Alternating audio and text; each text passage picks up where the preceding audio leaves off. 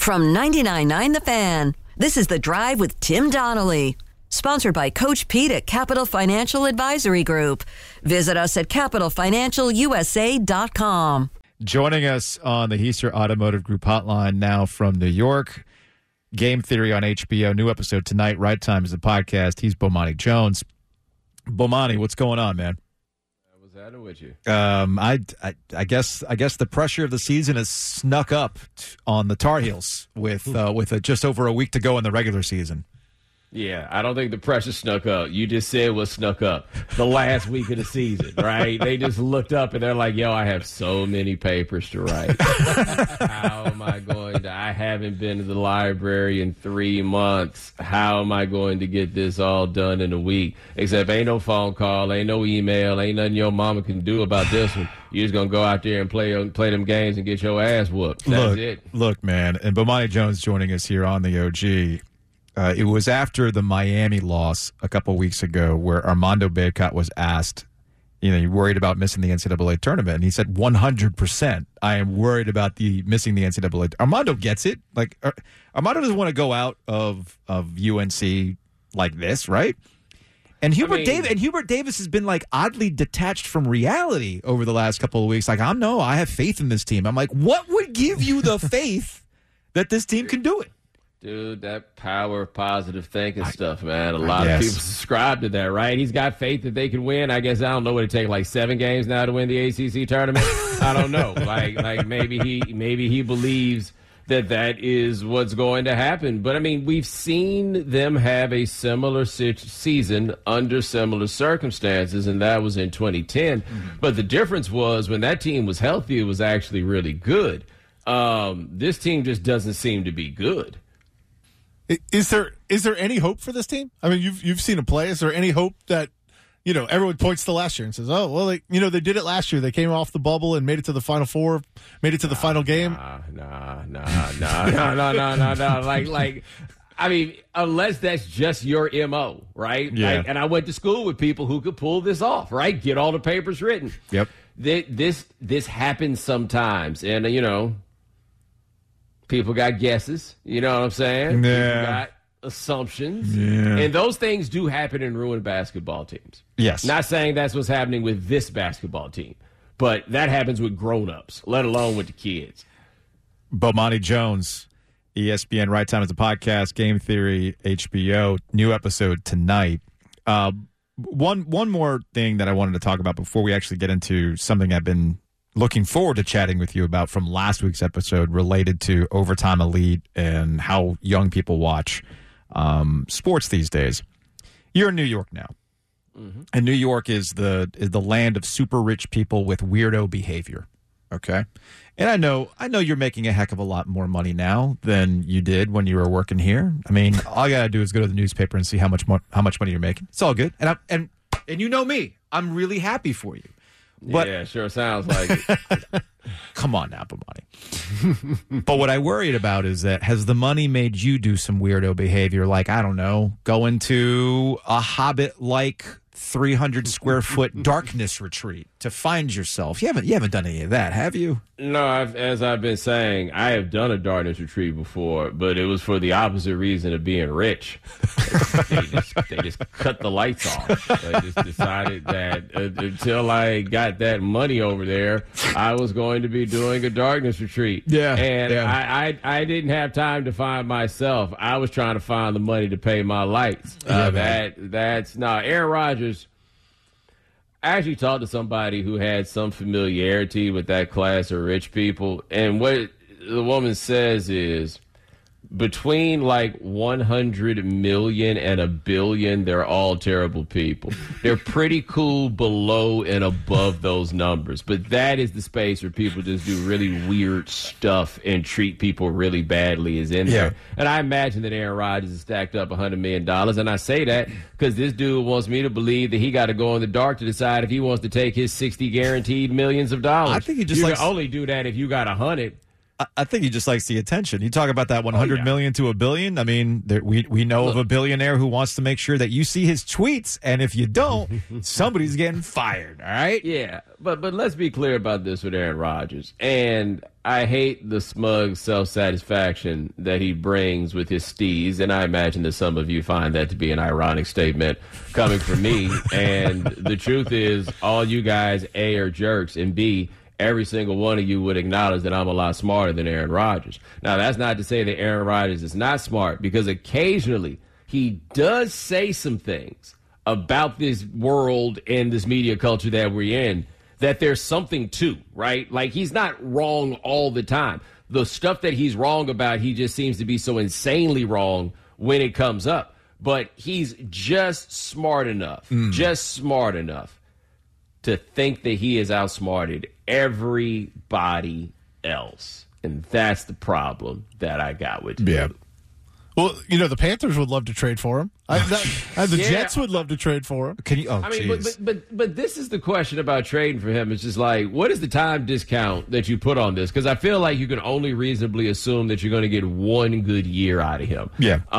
Maybe. The way that draft capital flies around for quarterbacks now, the Packers probably aren't parting with him for fewer than 2 first-round picks. Are you really giving up 2 first-round picks to roll the dice on that weirdo? No. Coming through for you for this one season, coming off the worst season of his career, right? Like, we already had a situation where his play dipped off and he brought it back.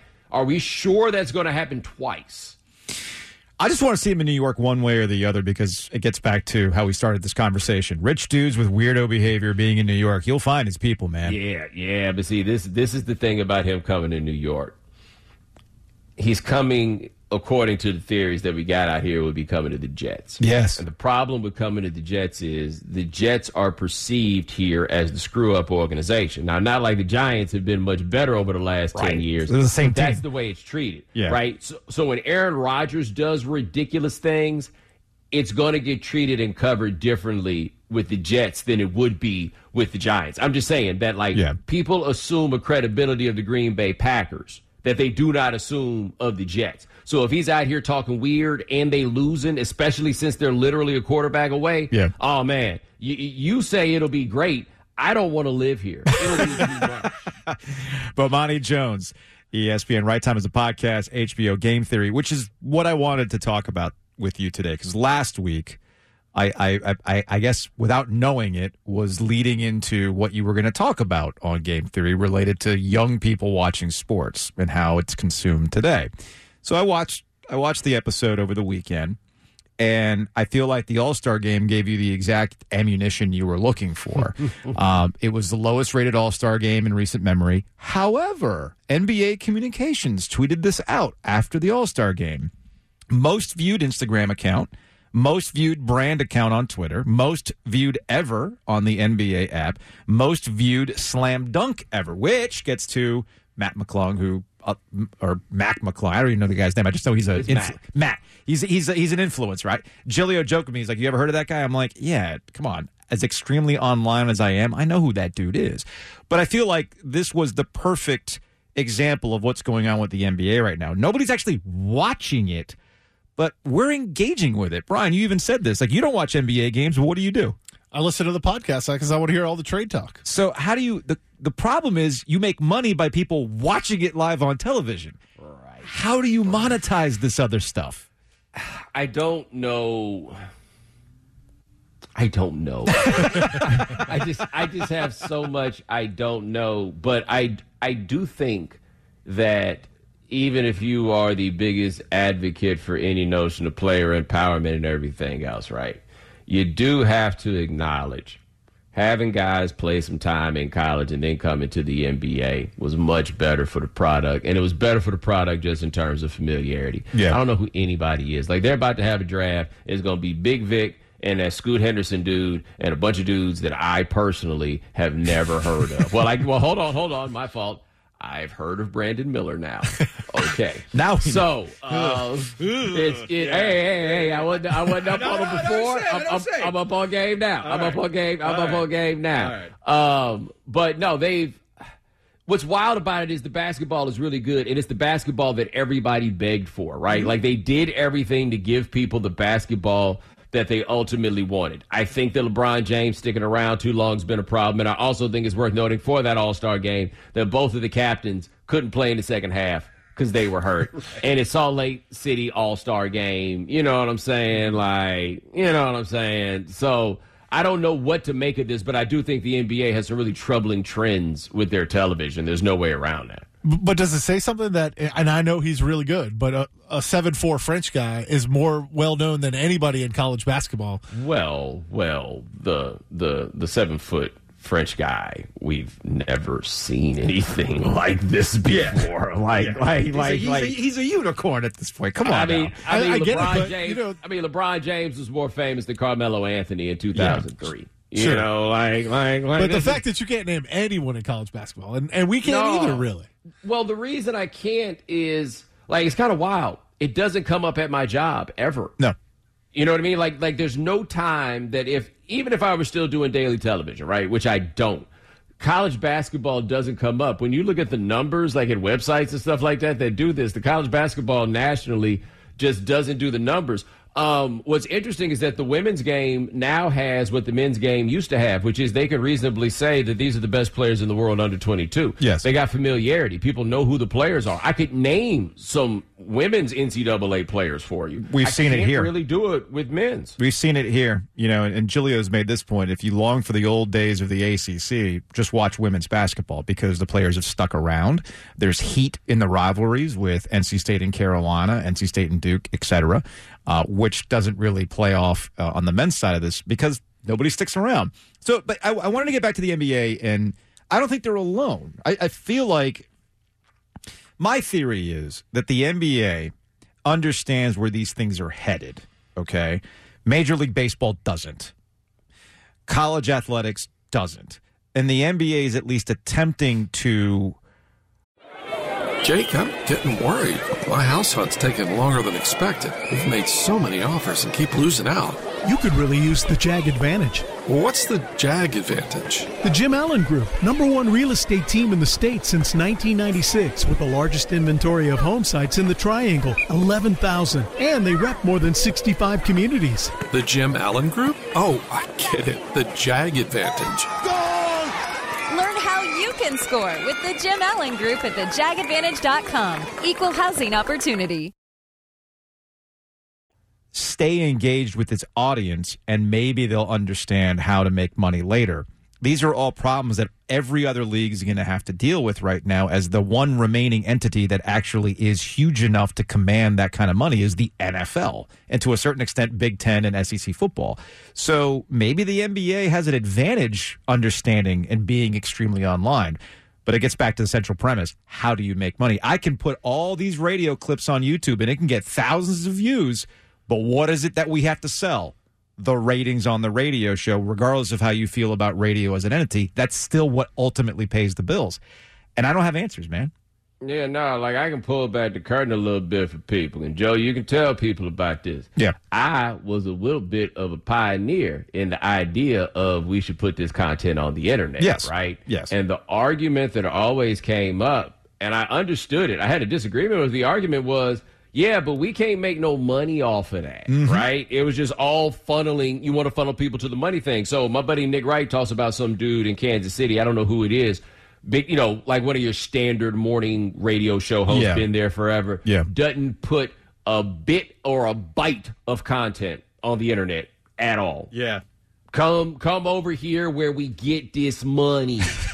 That's what he's going for. And so the NBA, though, I think the bigger problem and where they have to worry is what happens if a new generation doesn't actually consume the sport itself. Yeah. It's going to be hard for them to have any real, brand identity or, loyalty to what it is that you're doing if all they want is 5-second clips.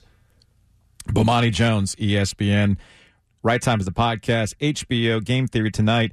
What can we not tonight. Not tonight? Not tonight. We are in a working dark week. Because let me tell you something, brother. And Joe, you can vouch for this.